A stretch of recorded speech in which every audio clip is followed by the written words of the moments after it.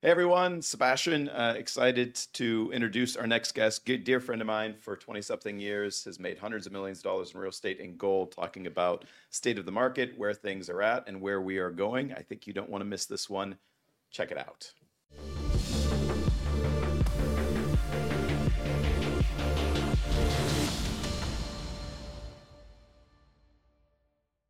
I'm Richard Stewart, and 75 years old. Add that in 5 there. years young. 75-year, whatever you want to call it. It's the first time I've ever been at this age. You look amazing. Sure.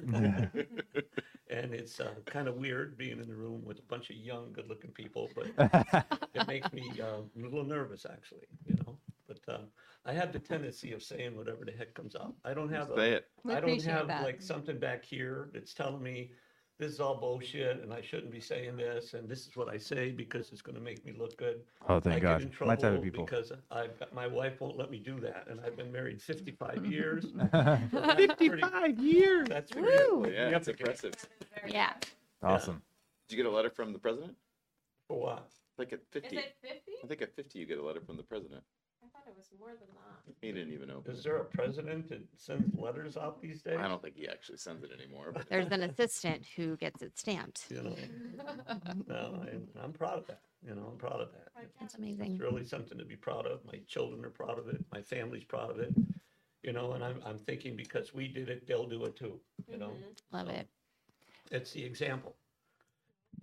Maybe before we get into the capitalism talk, do you have any Successful relationship for Valentine's Day tips Oh. on how to I'll talk your ear off. be about married for that. 55 years? Yeah. What's What- led to what the are some- success in yeah. your relationship, Honestly, first of the all? thing is that when I first got married, when I got married, I met my wife in early 60s. And the second I saw her, I knew she was my wife. Nice. Because I was already in my life. Now we're getting into weird stuff. No, I love it. I'm into it. I am into it. So I was first, already- love at first sight. I was dreaming about a girl that I had never seen before in my life when I was like 12 or 13 years old. And I kept having this dream and I'm going, God, who is this girl, And then I decided that I'm going to make my own hologram. Is that how you say it, hologram? And I started visualizing what my wife was going to look like when I saw her and that I would recognize her. And it was interesting because I had this visual, there was every now and then I'd driving down the street and I see a pretty girl like you and I go, no, that's not her. Although you're beautiful, right? And I say, no, that's not her. She's beautiful too, and I had this visualization, and I just knew when I saw her, I was going to recognize her. And I went to this dance one night. I was in the Army and I was asked to go to this party because I had gone out with this girl once before I was shipped off and I came back. And when I came back, my best friend's girlfriend kept saying, you got to go and tell this girlfriend of mine that you're not going to date her because she's just crazy about you. And I was like, it's not. I only talked to her a couple of times. and I didn't look like this back then. Okay, I looked like this. So I went because they were bugging me, and I went that night, and I was going to tell this nice girl, well, it was nice, but I don't think we're getting married or anything. We've only gone out once or twice, and it was insignificant. But you're a beautiful person, and whatever you'd say nice to say, please. I don't know how this got like this. Anyway, Please so I show up, and my buddy's over here, and his girlfriend's over there, and this girl's over there, and it's a Catholic wedding, and the girl's not coming over to talk to me. So I'm like, what the heck am I doing here, right? So it's around 9:00 at night, and all of a sudden, I see a bunch of people walking in the door, and I see a couple of old ladies and a couple of old guys, and then they kind of separated, and in walks this girl, and I go, That's her. That's why I'm here. Aw. And I hit my buddy and I said, there she is. That's my wife. She just walked in the door. I've got to go over there and talk to this girl. Wow. So I get up now. And by the way, I had a 3-piece suit on and I had already tried to help him open up a keg of beer and it blew up. So I smelled like a brewery. I was in the Army. I didn't even have a beer yet, but I would smell like a brewery, you know. And I got this going against me. And so I get up and I walk over to the door. I'm ready to just say, hi, I'm Richard Stewart, you know. And just as I'm going like this to say hello, because I am aggressive, not nasty aggressive, but someone that's not afraid to talk. This girl that I'm there to talk to, Oh no. walks No. up. It's like we're going like this, boom, when we meet right here, boom.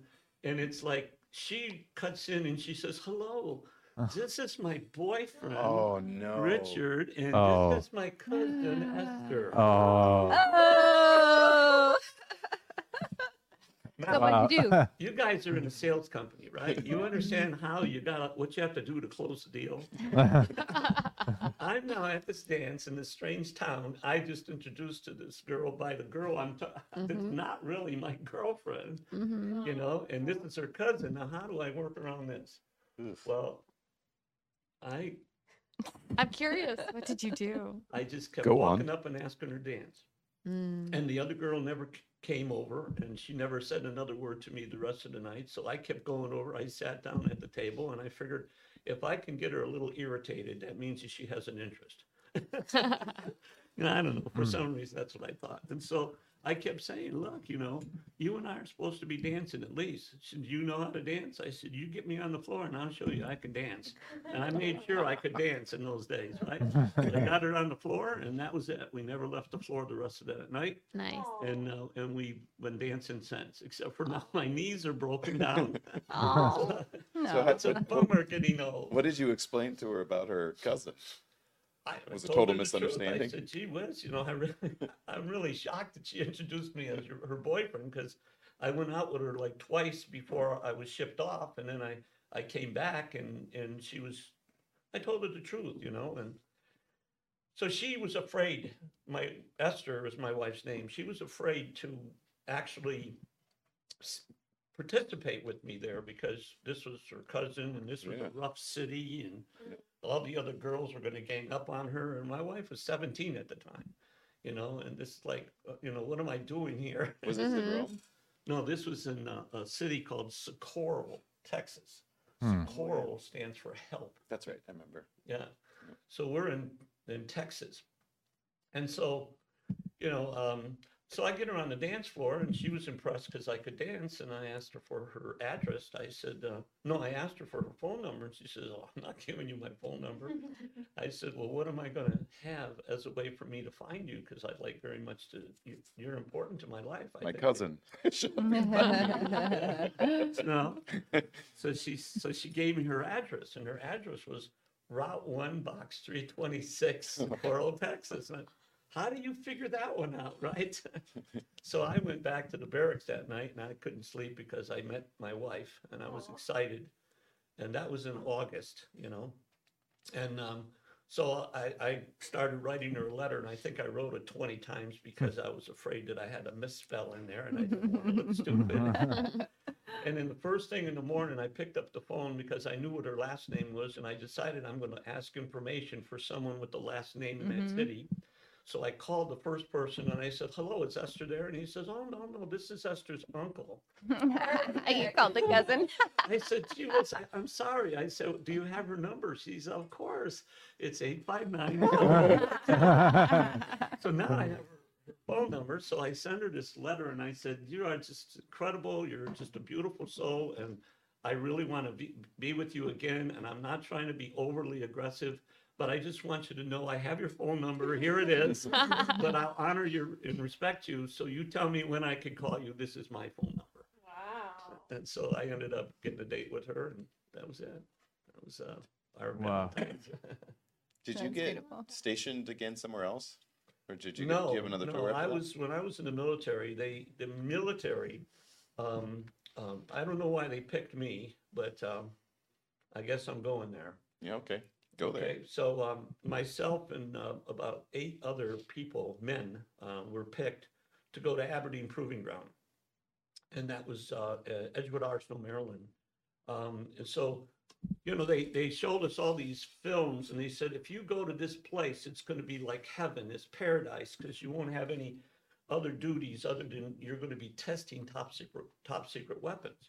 And I thought, wow, okay. That sounds fun.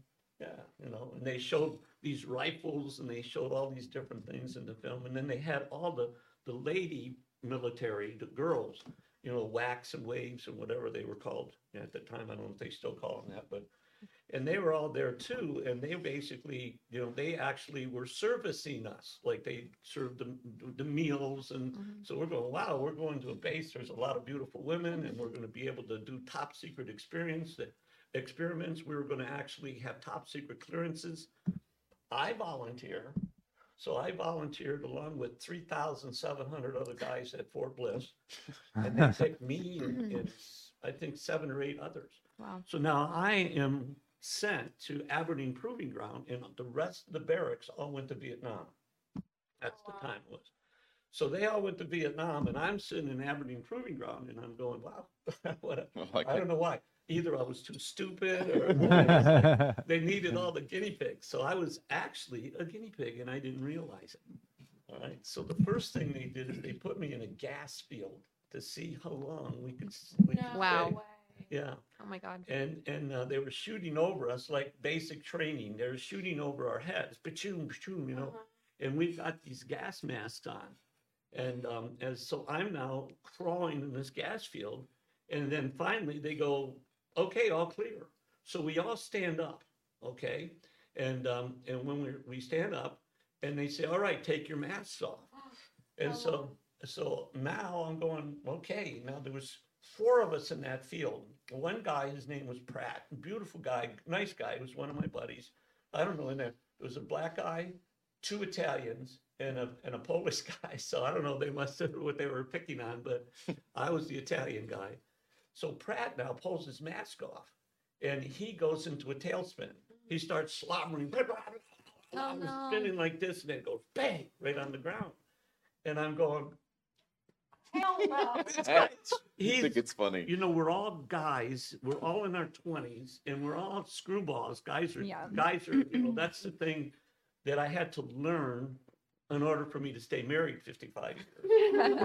We're gonna come back to not that. just come up with all these stupid things, because I'm sure you experience men, and we come up with stupid things we say. No. Never Yeah, I happens. know, you never experienced it. So we say stupid things because, you know, we're guys and we were taught to be stupid. And women, we respect women. I respect women. I think women are far more superior on this planet than men. I think they are the source of heaven and God. You know, we come from women. We're trained by women, you know, and I won't go any further. But And that was a great podcast. Thanks for And That's all we women needed. are the source of That is heaven. sufficient for the day. I respect Cut my that wife. one. Every day I tell her I love her, and every day I tell her I appreciate her, you know, and I listen to her feelings. Not as much as I should, but I make sure that that's an important factor because women understand emotions and feelings a lot more than men do. We were shut down on our feelings. Oh, you're going to be a sissy? You're going to cry? What the hell? What a baby you are. Right? But it was okay for my little sister to be crying and having her emotional feelings, you know. So that was it. When I almost was divorced in after 34 years of marriage, we made it that far. But you know, I had to learn that there was other emotions other than anger, you know, because I was really stuck in anger. Of course, I was in the military. They betrayed me, you know. My folks betrayed me, you know, as a kid, you know, as I was growing up, because everyone has their problems in life, you know. And you know, my folks were married young. I was the firstborn, and they were in their own problems. My mother, a beautiful Italian lady, had to have a mastectomy at 32. Wow. That's sad, you know. What goes through the mind of the man and what goes through the mind of the woman when you're dealing with that, you know, that's a sad thing, you know. And I'm the oldest son, so I've got a lot of responsibility, you know. You know, so For context, where were you raised? Just so I they was know. raised in upstate New York. Rome, right? Yeah, Rome, New York. Yeah. So so now I'm in this field and I'm thinking, that's cool. I think I want to do it too. I want Right? to spin. I want to spin out myself. What the hell? We're gonna Yeah. be cool here. They're filming this, right? Mm-hmm. So my buddy, the Italian, John, another John, John pulls his mask off, and he goes, the same thing, slobbers all over, goes down. That wasn't alarming to you? That wasn't like, holy shit, what is happening? Well, honest to God, I was thinking these guys are gonna outdo me. Bullshit. I'm gonna be better than they are. This is an act. Yeah. And you See? thought they were faking it, right? That's right. You thought they were fake. That's right. We were a bunch Whoa. of screwballs. We're all being Having fun fun. and having fun. Uh-huh. So I'm thinking, okay, well, watch me. I'm gonna outdo you guys. Yeah. I pulled my mask off. There was nothing I could do. I was like gone. Yeah. It was bang, instant hallucination, instant Wow. slobber, Wow. instant, what a mess. Yeah. So now I'm laying on the ground and I'm unconscious, just like they were. All of us, all four of us were unconscious. And then they shipped in this helicopter to come and pick us up and take us to the hospital. And I'm in the hospital, like for like 6 or 8 days, and Oh, wow. yeah. Mhm. So it's like finally they tell us, okay, you can leave now. And so I'm in Aberdeen and I'm thinking, hey, you know what? Let's take a trip upstate New York. My family's Italian. And we're going to go meet my family. We're going to eat a bunch of good Italian food. You're going to see where I was brought up. Let's all make that trip. So I get the guys together and, there's the small guy, his name is Hester, not Esther, Hester. And we're in the car. So we rented a car and we're heading upstate New York. And we decide we're going to stop in a bar. In that place, the bar was more like a restaurant to eat, but they call them bars. They had a pool table, they had a place to get sandwiches, Did you notice the bracelets on your wrist at that point? Yeah, they put a bracelet. We all Like had a hospital bracelet? Or? it was a top secret bracelet that had a caduceus on it, okay, which is a snake that's around a sword, which is a medical symbol, right? So I got this bracelet. It's sterling silver, and if you flip it over, it said this person is the property of the U.S. government, and if he's in trouble, you call this 800 number. We're talking in 1966. Can't admit him to a hospital. Don't. But you call that number. That's right. We'll deal with We it. can't do anything with him, but you call us. Context matters. Keep going. It's a good story. Wow. It's cold in here. I'm cold. Can we turn I down? just Oh, cut the air. did you fix Yeah. that? Yeah, thanks. And I look at that. Yeah. I don't know if I'm excited or breathing. A little bit of both.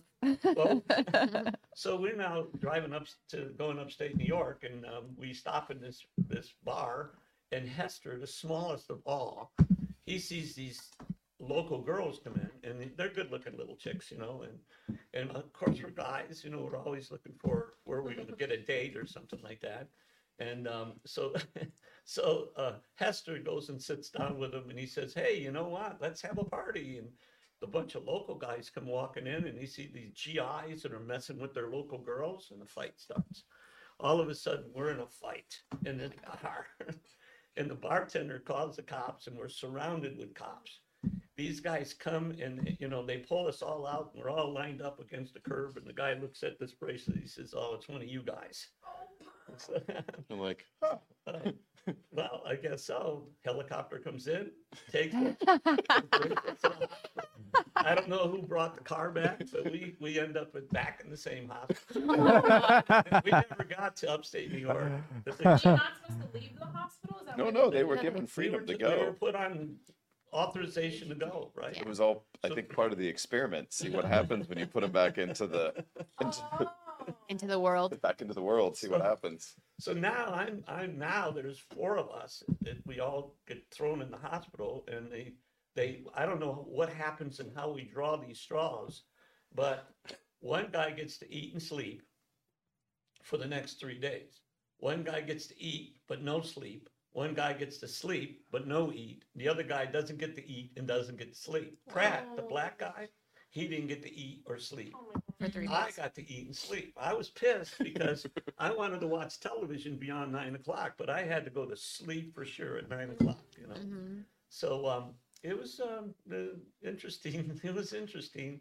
Now, before we went in, the first thing they did when we arrived, they gave us math test. So like they would give us a sheet of addition, subtraction, multiplication, division, and they would say, all right, how fast can you go through this? And, you know, I was good at math. Spelling and English I sucked at, but math I was great at. So I'd max them out. I'd max them out. I'd max them out, every one of them. And then they gave us these coordination tests where they had these pegboards and they had these blue pegs on the top, and you flipped it over. There was always one empty. You flipped it and you put the red one on top, and then you flipped them all and you went like this. So eventually the whole board was all red instead of blue. I maxed that out too. So now on the third day, we all are taken to this big open room, which is bigger than this room altogether. Matted walls, matted floors. Something's up. But you don't get a chance because every day they drew blood from me. Okay, they took my blood out and then they gave me a vitamin B shot. So now every day they took blood out and they gave me a vitamin B shot. Today we go and we're going to go into this big room and they took the blood out and they gave us a shot, but the shot was a hallucinogenic scopolamine. If you look up scopolamine, it's the deadliest drug on the planet. Whoa. Whoa. So I basically In this room, you hallucinated then. hallucinated. I lost everything. I mean, there was no way I could. They gave me the math question. I couldn't do one. The only thing I remember is I had a special nurse and she looked like you.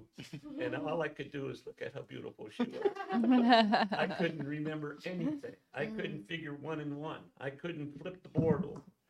And I was docile. I did not get aggressive. I was hallucinating like mad. Whereas Pratt, who didn't get to eat or sleep for the same period of time, he went bonkers. He was irate. He was threw the boards against the wall. You know, he was pushing everyone around. You know, he was just lost. You know, and for probably 3 days we were out of it in that room. They filmed us, and it took me to try to find out about that because it was top secret. And if I would have, I couldn't even tell my family when I got out of the military. I mean, this is a podcast. If you're going to post this, this is the first time I've ever said this in public because it was top secret. It was 50 years later. You're covered now at this point. It's But more than 50. It was 1966. So so you're in the middle of the Vietnam War. We're in the middle of the 60s, which is a wild time, and the U.S. military was testing. You got MK Ultra. You got a lot of other super soldier kind of experiments going on, and you find yourself in the middle of this. And you know what? I mean, it was scary because just, you know, it's like today, you wonder if someone commits a felony, you know, in the military, you know, in those days, they would tell you, you're going to get a court martial. You're going to be thrown out. Your whole life is messed up. You can't tell anybody this is going on. So I went home and I could have applied for disability, you know, and my father said, you know, he didn't know what happened to me because I couldn't tell them what happened to me. But I wouldn't apply for disability because I did not want to spend my life, okay, with a mental thought that it's okay, I can justify not being a success. You got that? Love that. I got it down pat. I don't have to be a success because I'm wounded. I'm disabled, and I would not go for it. So where did you get that from? Where did you learn that? Because that is That's right. it isn't a very common belief system. It seems, at least in this day and age. Now it's more like we're really into that. Like, hey, like I think if you gave everybody the option of like, are you experiencing this, yes. like they're going to sign up for it, especially if they believe that they're going to get something out of it. Right. Yeah, there's a woman who made the news a few years ago because she put her welfare check as part of her prenup. And I quote, "I worked hard for that shit." Literally, she felt like filing the paperwork and whatever she did to make sure she maximized on her welfare check, that was so valuable to her that it's like, yeah, you can't have part of that. So how did you come up different? I was first off as a kid because I was, when my mother gave birth to my baby brother, I was 7, and my mother didn't come home from the hospital because she had complications. And as you can see, I mean, she was in her 20s then, but by the time she was in her 30s, she'd already had multiple surgeries and a mastectomy. God bless her. She was suffering. But my father brings my baby brother home and puts him in a little crib, and he says, all right, you're the boss. You're in charge of this house. You're responsible. I'm 7. When I look at kids at 7 years old, my grandchildren at 7, are you kidding me? I can't understand how I could do it. I was forced into doing it. I had to become responsible. I had to be grown up. So when I got out of the military, you know, I was already bred into, I bought my first bike on my own. I made money when I bought my bike. I used to go to a bar where they called the Top Hat in upstate New York, and I polished shoes.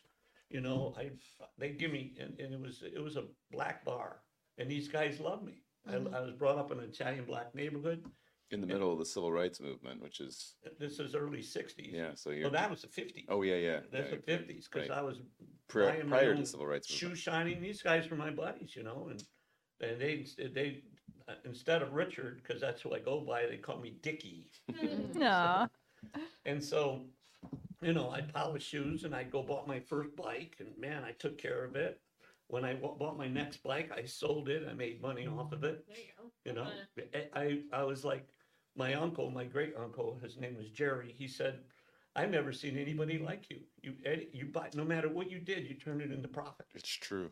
You know, you Same turned it thing when into profit. eBay was hot. He'd buy computers and flip them for profit. Now, It's do you like, that's what he knows. do you feel that was something that was innate within you, or do you I feel think like that it's part of my soul. part of your soul, See, part of we your all DNA? have this. Yeah. We all have the ability to have. I mean, it's a haviness ability. We all have it. But a lot of people don't know how to turn it on. Okay? See, because we become the effect. In order to have, you've got to confront life, contribute to it, take responsibility for it, and create it. Okay? If you're not doing those things, then you're at the bottom end. You must be confronted. You must be contributed to. And you think it was all created. Okay? Fire. See, Yeah, that's a clip. now you think now that Wow. life owes me, whereas at the top, I believe I'm creating it. I believe in God, you know, but that's it. So now with your question, when you're sitting in a position in life and you just sit there and you don't say much, you know, I was bashful because I thought, well, you know, what am I going to talk about? I'm going to talk about, I don't think I'm smart. Okay. I've never thought I was smart because I really was, you know, treated like you dummy, you're stupid, you know, that kind of stuff as a child. So I never had any confidence in myself. But when I found that I could talk, and then I found myself talking, all of a sudden, I opened up the channels to the higher powers, and it just flooded in. It was like I was finding myself lecturing to people and saying things that were just truths. Because when you channel into the truth is powerful. And you say truths. And people start lining up and saying, hey, this guy's saying stuff that makes sense. Before you know it, I built a lecturing business. I had my own course, my own millionaires course. And I would stand in front of the people. I'd go in front of an audience like this one right now. I have no idea what I'm going to talk about. Okay, it's going to become a natural phenomenon for what we're doing. And then the truth, or what we should be talking about, what's necessary based on the people that are in the group will come out and then channel in all the power. I can't relate to that in any way. I know you can. I know you can. Because that's what happens when you open yourself up, you know. And a lot of people look at the guy that's doing the lecturing and they go, God, I wish I could do that. Just get up there and just fumble all over the place. Fumble.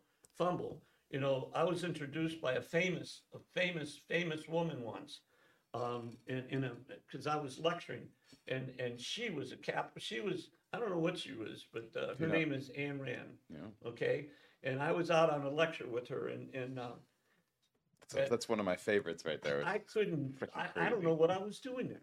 You know, it's like, how did I get here? Atlas you know? shrugged. Like, That's the power Yeah. of the truth. When you just keep going, you just keep going. And as long as you're really being honest and you're being truthful, the path just keeps opening, keeps opening, keeps opening. And all of a sudden, I got people, thousands and thousands of people listening to me. I did my first satellite seminar in 1980. Satellite. 40,000 people, cost me $1 million. Two-way communication to 27 cities. Okay, get that. 27 cities. 1980. Two-way communities. In 1980, I was in the Beverly Hilton Hotel. And I got people two-way communication. It was unbelievable. Cost me $1 million. Today we can do it for free with Zoom. Yeah. Okay? Cost me $1 million. I lost 50 grand, but I sold 3 years advance payments for my millionaires course. 3 years, I had 50 people a month. At that time, it was $5,000 a person. It eventually went to 10,000, and 50 people for 3 years, full.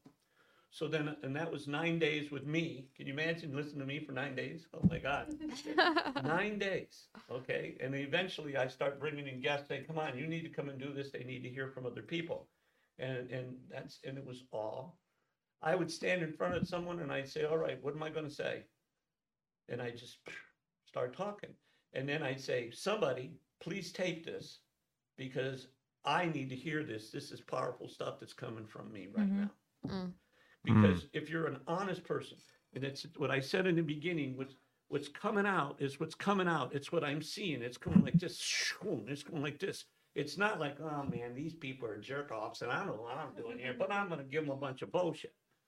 You see, and that's how some people are. And you know what? We all know the truth. We all have the ability to read each other's minds. That's why I've had success, because when I go into a place, most people, they may not like me because I got a big mouth, or they might like the way I look, or they might think I'm stupid in their own way because of their own vanity, but they think there's something right about me. You see, and that's powerful, you know, because what's coming out is what I'm thinking. And if I'm looking at you and you start talking, I'm looking at your pictures. I'm looking at your pictures. I'm looking at your pictures. And you all think in pictures. So if I say right now, think of something that happened to you when you were a little kid, go ahead, do it. See what she did there? She's the only one who went to it. She went like this. She looked into the past. I looked at you. I was like, Okay, and then she pulled it into present time. And 99% of the people will tell me something that hurt them, scared them, or something like that, because there's a lot of energy connected to that picture. Okay? So they'll say, what were you going to say? I was still trying to think.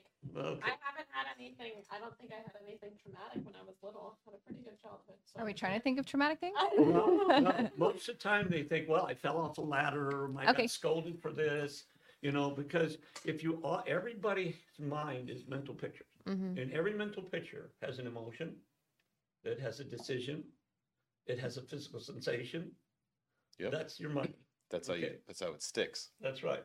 So if you understand your mind, okay, I got to the point, and I need to do this again because you get lost, okay? You start thinking, geez, I have this pain in my head. That's the pain connected to that picture. What's the picture connected to the pain? You see? So we all have these. Now, so therefore, if I walked into the room and I was just talking bad about you in the next room, and I walk in, and I'm not picking on you, but I walk in and I say, you say, hey, so what's going on? And the first thing I do is I look in my mind and I'm thinking, geez, I was just bad mouthing her over here, right? You're going to look at me and go, you're looking at my pictures. And you're going to say, I wonder what he's thinking. Yeah, I don't know. Something's not right here. My ears are ringing. My nose itches. See? And you're going to see it. You're going to feel it, right? But I'm thinking it because I've done it. So to me, I've learned to flesh that out. We ruin our own minds with our own bullshit. I'm not going there. So I want a couple questions related to that. What's your association with Silva? Silva, I took Jose Silva's courses years. Let's go back to the military. When I got out of the military, I was pretty screwed up and I couldn't tell anybody. I met my wife, and I needed to be the best that I could be. Now, in almost every beginning of a relationship, you start off with lies. Okay, because if I walked up to her and I told her who I really was, I had already had sex. She was a virgin, right? In fact, I'll tell you that. So I said to her on my first date, I said, "What do you think about sex before marriage?" She goes, "No way." She said, "What about you?" I said, "Hell yeah." And she shut down. And I looked at her and I said, "I blew it. If I want the second date, I better lie right here." "Gotcha," I said. I wish Esther was here right now. 'Cause I I know. would ask her, did you know that he was totally bullshitting you when he said gotcha? I don't think so. She really Because believed she you? was sincerely honest, because She was looking at your pictures. See, once you start, no, she wasn't up to that yet. She was a young girl, and she was a pretty honest girl, and therefore this was all new, and I lied to her. But now I got to lie.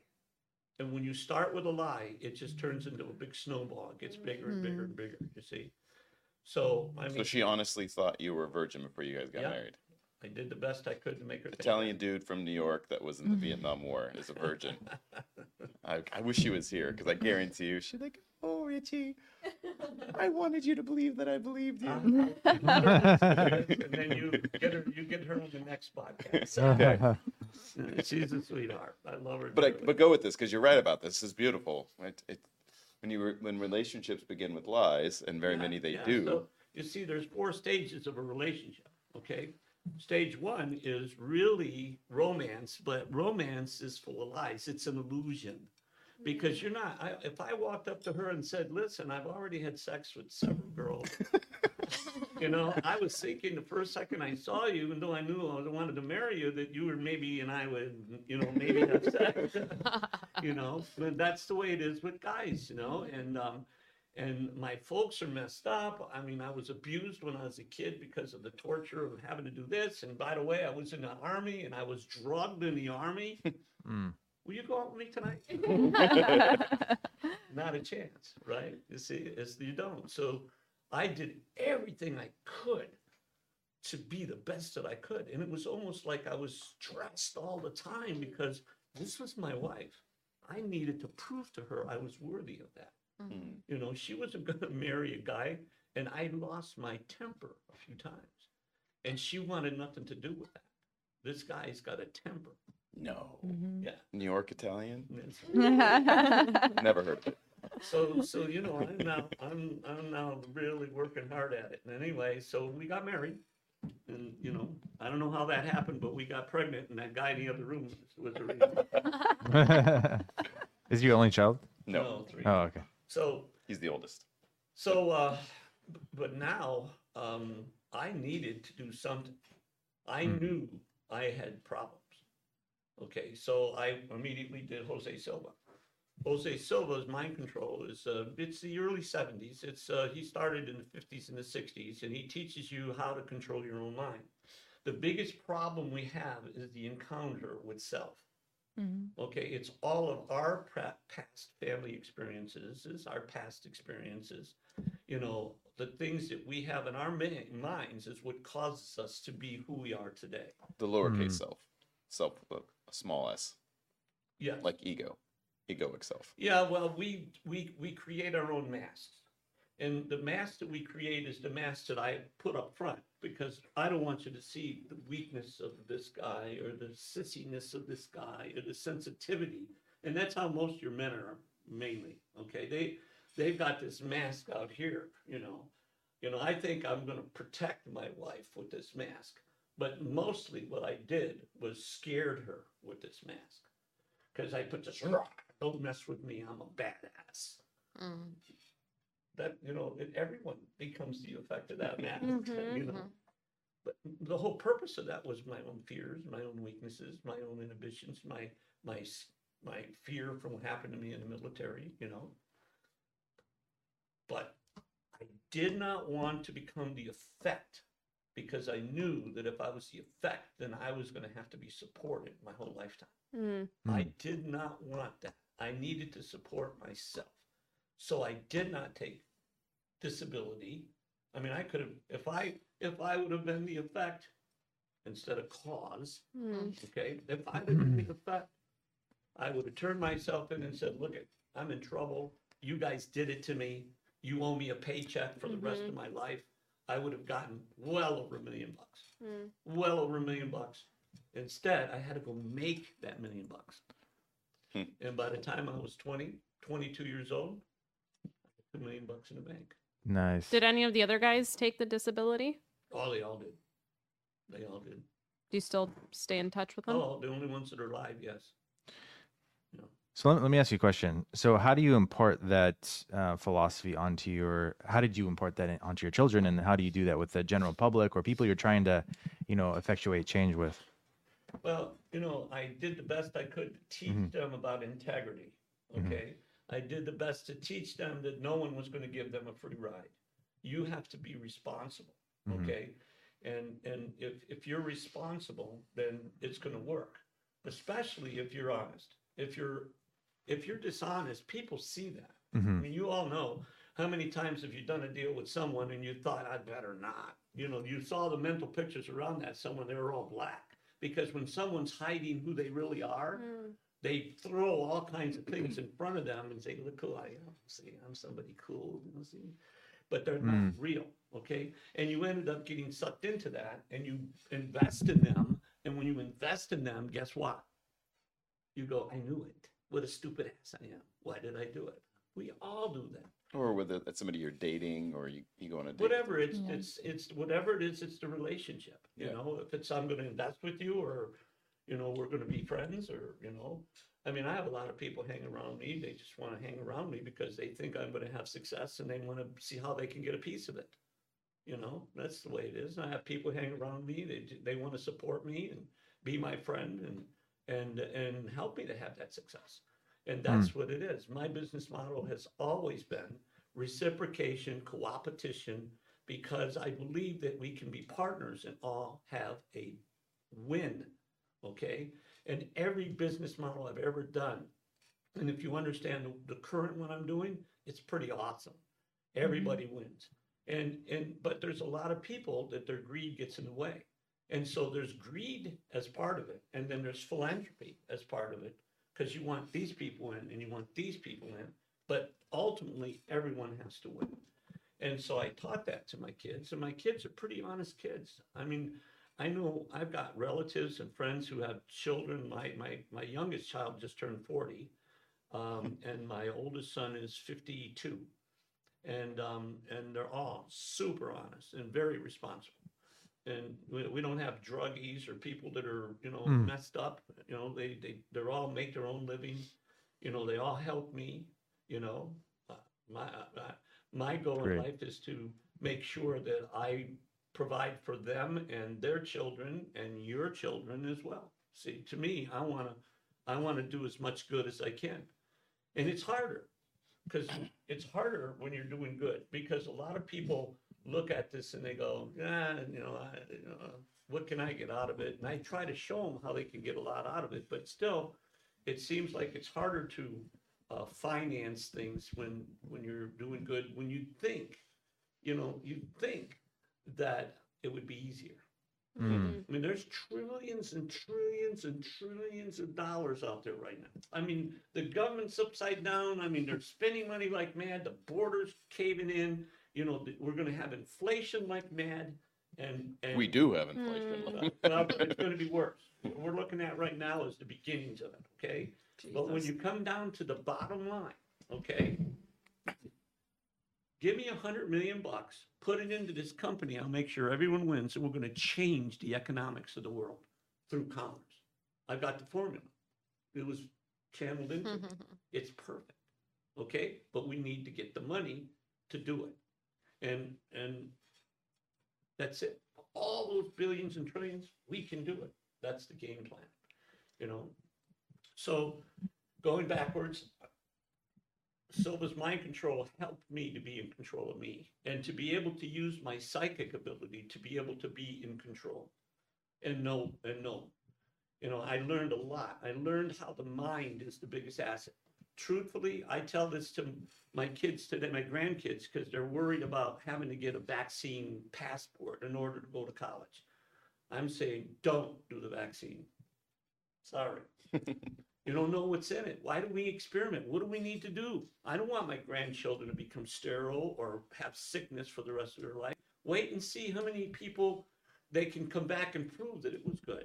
In the meantime, if school says you have to do this passport vaccine in order to do, get out of it. Let's go to Mind Valley. Let's go to schools to teach you how to use your mind, because your mind is your biggest assets.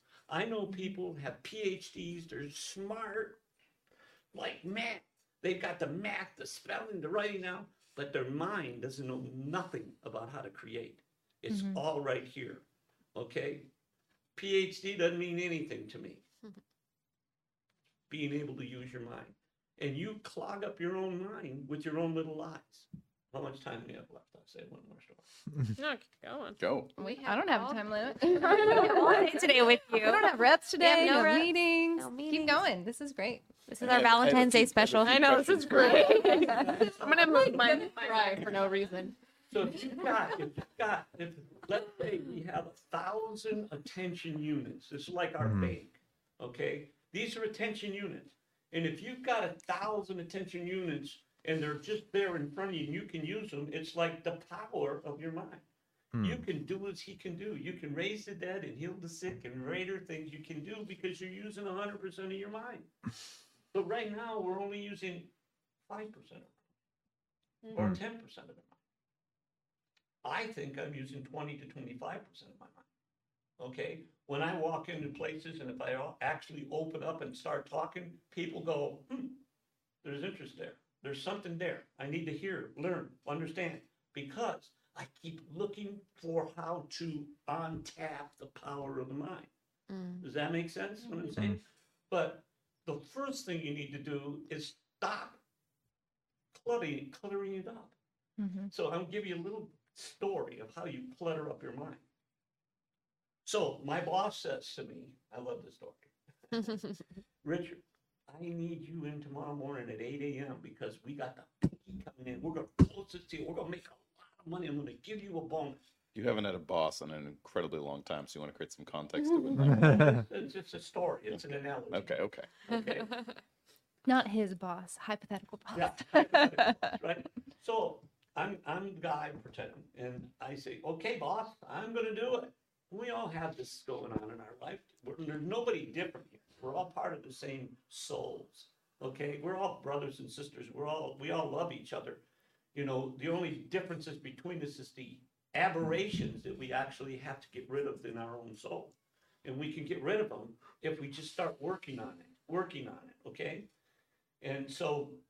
And there's a lot of stuff, mindfulness and things that you can do, but I really studied it for the first 20, 25 years of my life. I need to get back. This is reminding me. We lose sight. You know, how you get on the diet and you lose the weight and then you go back, right? You look at me, you know, overweight. I mean, I used to be in good shape, but you just get lost in the stress of life, and stress, you know, is a killer. So I say, yeah, boss, I'm in, right? So I get my ass home that night and I'm getting all set up and I'm turning my alarm on.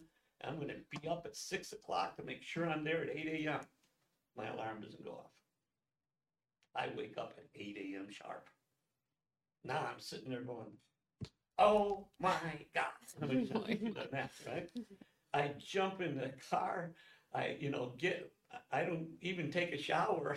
It's like I get in the car and I'm driving like 90 miles an hour on the freeway.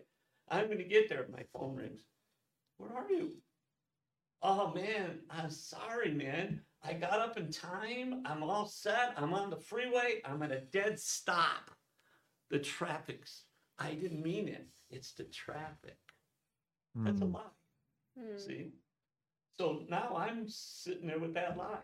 What do you think he's saying on the other side? Bullshit. We all know the truth, right? So now I hustle to get to the office and I pull in just as the other car's leaving with the big deal. Okay? I walk into the office. I don't have the ability to confront my boss. And he's so pissed at me. Now, what's this relationship going to look like? We get into these relationships all the time. The lie. For a problem to exist between the people, it must contain a lie. Okay. Hmm. So Love I that. now I'm miserable. I'm walking around my office and I'm thinking, Jesus, I lied to my boss. We lost a deal. And I'm guilty because I know I lied. And he's pissed off in the other room going, well, we lost a deal. I thought I could count on you. What the heck? And I feel like you lied. You did something wrong. But I can't walk up to you and say, you're a liar. You're a liar. You know what I mean? You don't do that to people. I think this is one of my biggest problems because I walk around and I know people are lying to me and I just don't know how to deal with it. Just stop with the lie. Let's get our ass in gear and make it work. You know, you don't need excuses. Okay, that's frustrating to me because I'm not lying. Okay, we're going to make this work. So what happens? The only way out is the truth. So I walk in the other room and I go, Bob, John, you know, the other night you wanted me to show up, or the other morning. I am so sorry. I have to tell you with my heart and soul, I lied. I lied. I didn't have the guts to tell you. I don't know. I set my alarm, or I even didn't set my alarm, whatever the truth is. Okay? And immediately, he goes, I knew it, you son of a bitch. I just knew it. And I'm going, oh God, thank you. You're going to fire me? No, man. Let's just come to God and just make it work. That's how we are in life. You know, your kid can't pay the bill. You loan him the money. He can't stand up to his own. You don't give me a lie. You tell me, Dad, I really just tried and I couldn't do it. All right, I'll give you one. I gave them the responsibility. I didn't give them the car. I said, here's the car. We're partners.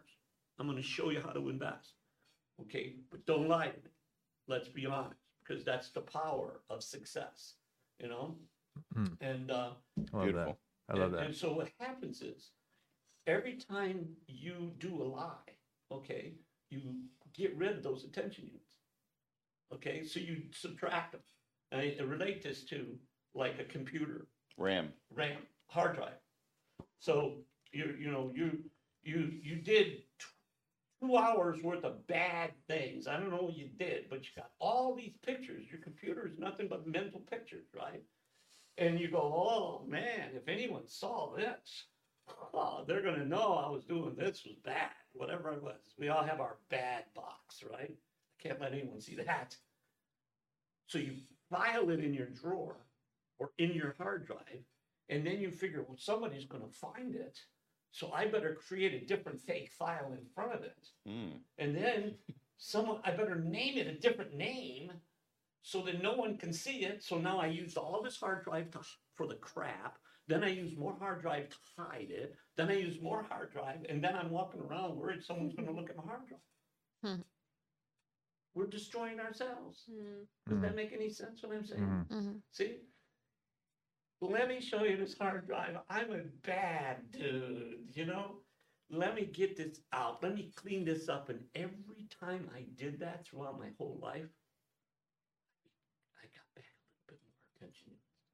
I got back to, I think 25%. I'm afraid to say it because I got to 25% and I went back down to 20 or 18 because I stopped all this stuff. So the truth will set you free. I love it. Did you notice a change in success when you were honest with people, when you started? Yeah, people, I've got friends. This guy, he trusts me.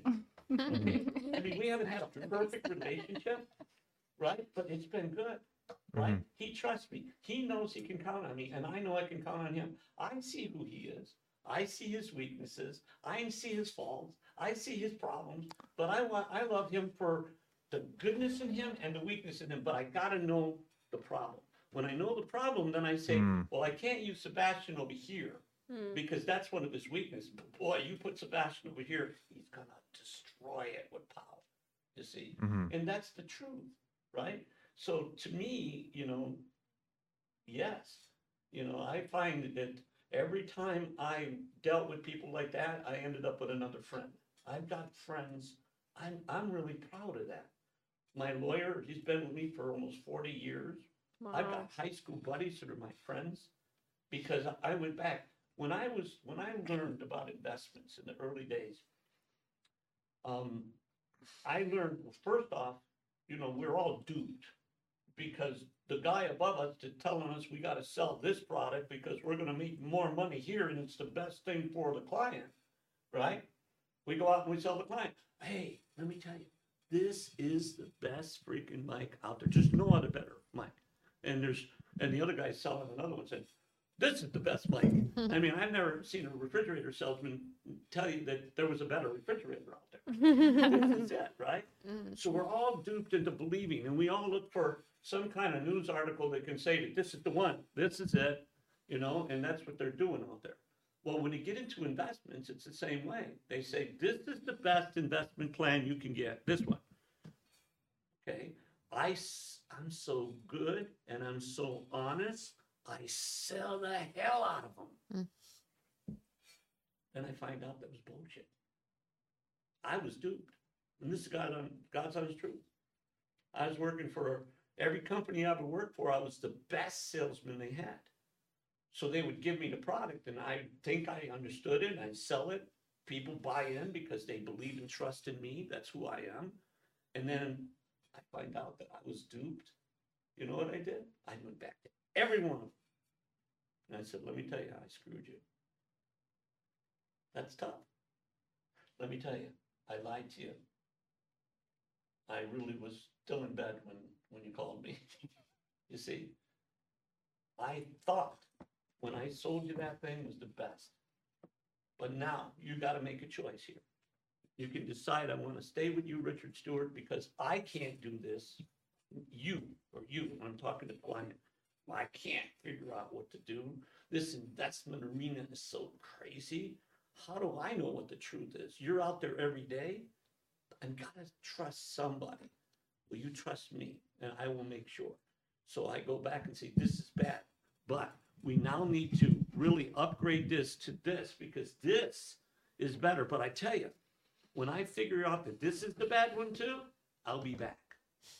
But I'm going to do everything I can to make sure when you're in your late years of life, you're going to be in a good situation because I'm looking out for your interest. They believe me. And I've done it over and over because that's the truth. And that's my friends. They're all my friends. You know. Can you talk about the investments that you've well, today, had? Okay, I'll tell you. This is everybody's got a stock deal. Okay, and now everybody's got a new cryptocurrency coming out, man. How many times you put your money in and it goes up and then you're down? It's like, shit, I can't make any money on these things unless I got an inside scoop. Here's the inside scoop. Gold, silver. Okay, this is the inside scoop. All the bullshit that's going on right now, everybody's trying to make it look bad, and it's bad. What's going on in the economy right now? It's sad. It's sad. Yeah. I believe we're going to have a hell of an economic collapse. Okay, and maybe cryptocurrency will be it. Okay, maybe I've got a bunch, but if it is, because the government doesn't want it to be, so you got that tug of war over there. But if deep state breaks off and it can't do anything about it, cryptocurrency is going to go to $1 million. Okay, but every dollar you put in it, you're at risk. Right. Every dollar is at risk because someday they come back and say, stop. I think whenever somebody starts talking about an investment, like when the masses start talking about it, it's already too late. That's my opinion. It's already what? When the masses start talking about a particular investment opportunity, it's already too late. That's right. Yeah. When everybody else wants in, it's time to get out. Yeah. Warren Buffett. Yeah. Get in when everybody's getting out, get out when everybody's getting in. So let me tell you, like, I've got a lot of success stories, but back in 1970. Where did you make most of your money? Real quick, just for framing here. Real estate. Yeah. But where do I mean, I've got lots of real estate, but I made a lot of money in real estate. I'm still making money in real estate, but right now, if you go out and buy a house, you know, interest rates go up, what's going to happen to the value? The value of your house is based on how much a month if you can spend $2,000 a month for a payment, then if interest rates are down, that means you can buy a lot more with $2,000 than you can if interest rates goes up. So it's all fixed, just like that investment. Consumer purchasing power, which is about to get hammered, which is going to change the market. That's right. Yeah. So in 1970, I'll tell you this one more story. Okay, because it has to do with today. Mhm. Okay. In 1970, I had nothing. I got out of the army, you know, I was married. I had my son was born, and I got to be a responsible father and a husband. I'm still trying to prove to my wife I'm the right guy. Okay. Because I'll tell you, we had to get married. All right. Because I'm a hell of a salesman and I convinced her to have that sex with me. And then she got pregnant. And when she told me when she was pregnant, that was it. I'm there. Even though she dumped me. I went to Woodstock, you know, I was at Woodstock and she broke up with me. It was over with because of my temper. Okay. So 1969. 1969, I was at Woodstock. It was a rainy, wet night. August. Muddy, rainy. I didn't know Woodstock was going on. I had no idea. Yeah. I was driving up the highway and I saw these girls on the hood of a car and they were all topless. Now, what do you think would happen? I pulled over and parked in this gas station, ran over, jumped over to medium, said, where are we going? We're going to Woodstock. You know? Literally, 3 beautiful girls on the roof of the car. 60s, man. Wild time. Yeah. And so I went to Woodstock. My wife, Esther, already broke up with me. She threw my ring at me, said, I can't marry you. You just have a temper. I promise you, I'll do everything I can to get rid of it, but you just can't change that easy, right? You work at it, we try, but we do it. Eventually we change, all right? So I went to Woodstock, came back, you know, went upstate New York and did all that, had fun. And I went to see her and we had sex and I left. She's a registered nurse. She's a nurse. She's going to nursing school. And as I say, she's a gorgeous person. And I go back to college, get back in college in California. I'm ready to I know what we're done, right? And she calls me and she says, well, guess what? I'm pregnant. Now, I bought 2 stories I'll give you here. And then you'll shut me up, okay? I learned something. Before I went in the military, in 1963, my boss called me up, and he's a super nice guy. His name was Chris Christian. I was running a gas station. I was in high school. And he says, I got something here you need to see. So I go over there, and he points to the stall, and he, see that? I look at it and I go, yeah. That's a 1946 Cadillac. You need to own that car. I said, I can't buy that car. $150. I said, $150. Might fill your tank these days. Well, yeah, and that $150, that's a lot of money for me then, you know. I said, no, I can't do that, Chris. He said, come on. And I'm thinking, this guy has treated me so nice. He's been a super duper guy. He trusts me over his brothers. I immediately became the manager of his gas station. I was making way more money than anybody else. And so I have to at least look. See, I don't want it. I'm not going to buy it, but I'm going to look. So I get in the car and I'm looking. He says, look, I'll give it to you for $100. I look around, and in those days, they have a firewall. It's the passenger side. You sit here, driver's side, passenger side. This wall by your feet is called a firewall for whatever reason.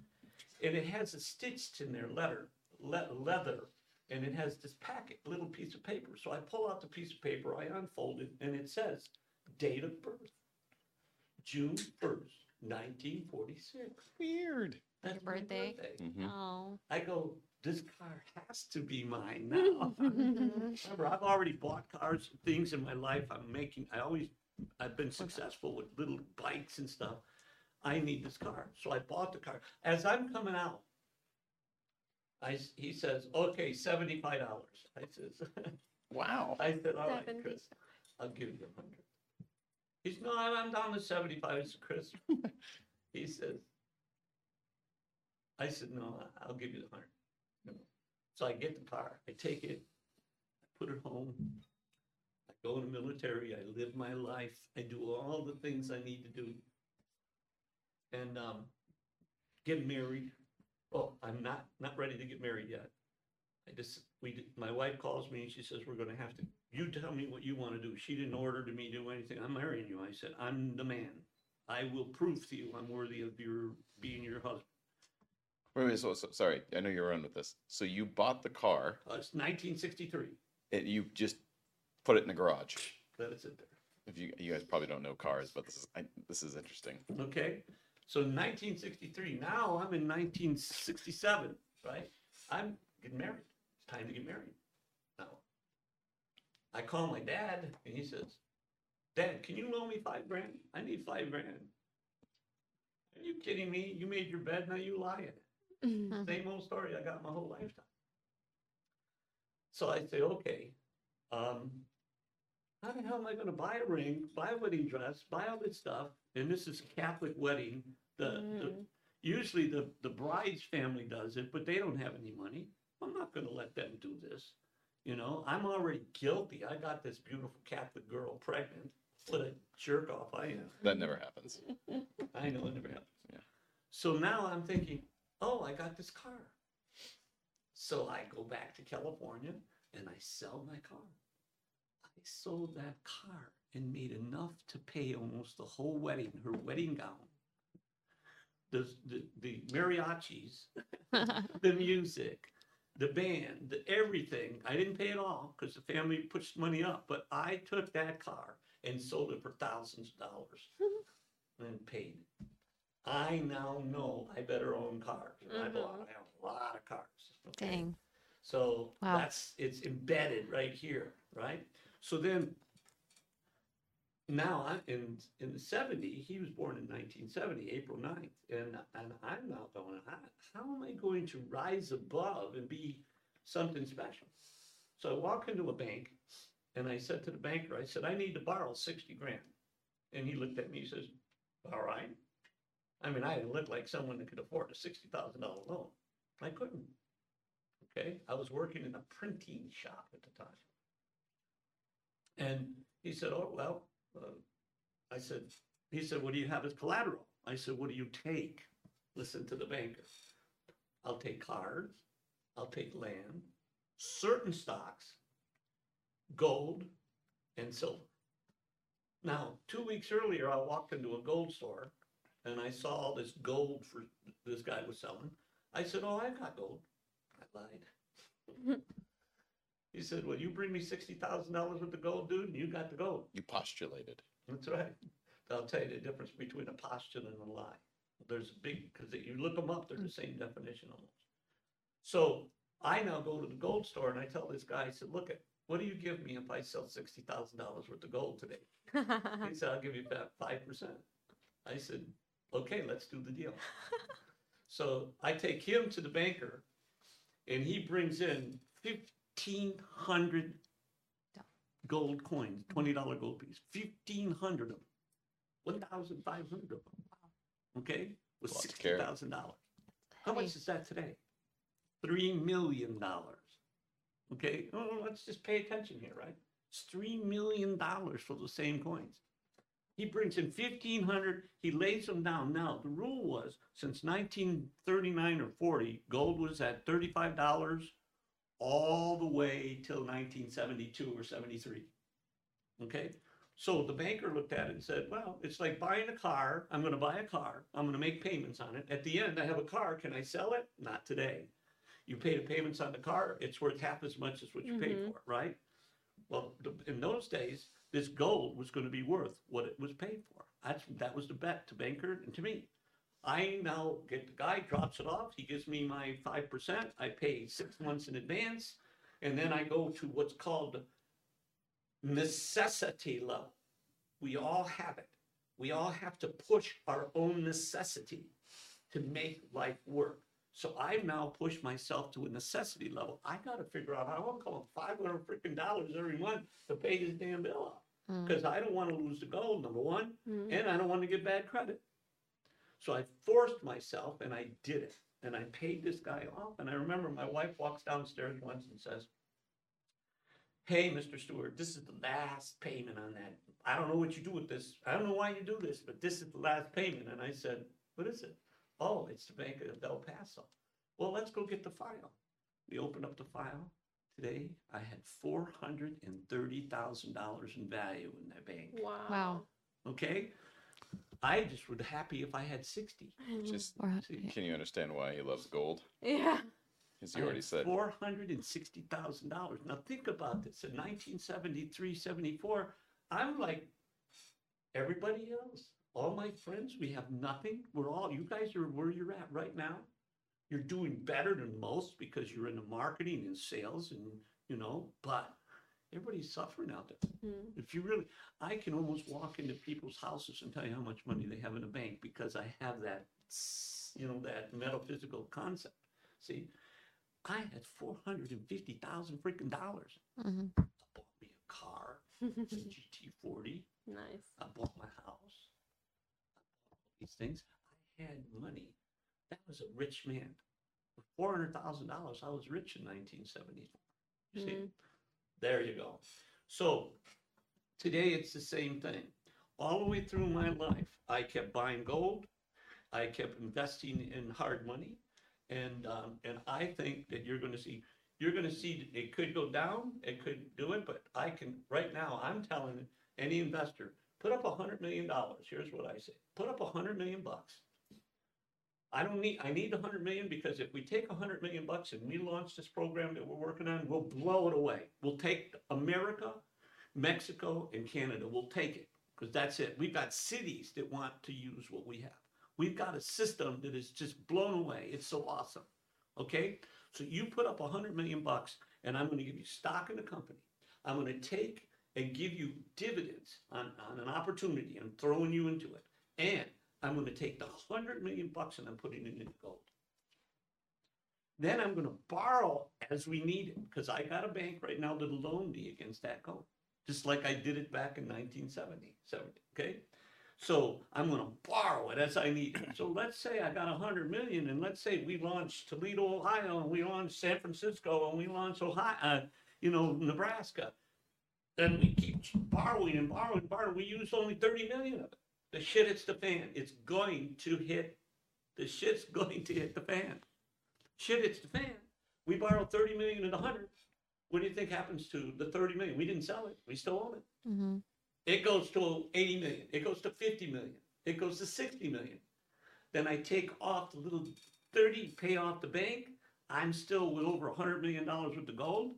And now we're sitting in a powerful position. We have a package that will survive it. We're talking about fractionalizing ownership of the company, fractionalizing the income of the company to everyone that's involved. We're talking about an NFTing the profits that we make for all the people. We're talking about futuristic stuff. In today's market, we're sitting pretty for what we have. And we're going to be sitting there with $500 million in the bank to buy all those other stupid companies that aren't doing this. I talked to 2 companies that are saying, we got $30 million in the bank, both of them. And I said, yeah, so what are you going to do when the shit hits the fan? Oh, what am I supposed to do? Let me tell you what you should do. Because the money, the dollar, is not going to be worth anything. I've got money in the bank, and I'm worried about the money in the bank. Today is a different world. And I'm telling you, even though it's different, you better buy some gold. Different in some ways, but on a historical level, you're referencing the 70s. That's the point. Yeah. It's different what's going on in this world than it ever has before. But to me, I just can't think. We have seen this fiscal situation before, right? In the 70s, we had the gas crisis. That's right. You had major inflation. You had the Hunts brothers try to corner the silver market. All right, that was all in the 70s, and then Reagan takes office, and we have interest rates at 18%, and we're not talking credit card, talking mortgage interest rates were at 18%, right? Like that's insane. I don't even want to hear. So, hey, I had $1 million in the bank, and I was making $180,000 a year off it. Yeah. Wow. I like that. Yeah. So when I hear him speak, it's like he's got precedent to what he's saying. It's like, hey, I've been through this. I've seen what this looks like. I know what this looks like. And certainly there are enough similarities to take note. So I love it. Yeah, to me, I cannot imagine. I know power people that really say, gold, you got to be in gold and silver. Silver will outdo gold. It will outdo gold. So, Well, we got to land this plane for today, but we're going to have you back on because there's a lot of other stories that we didn't get into. Your Millionaires course and some of the people that you've coached and rubbed elbows with, and I don't know that we actually covered anything too much. it was fun though, and there's a lot. was There's a great. lot there. So I appreciate you having it on. This was a good chat. I think gives everyone a lot to think about, and we'll come back to this one again. Good. Well, thank you all. Thank you for putting up with me. Great. Absolutely. Scores.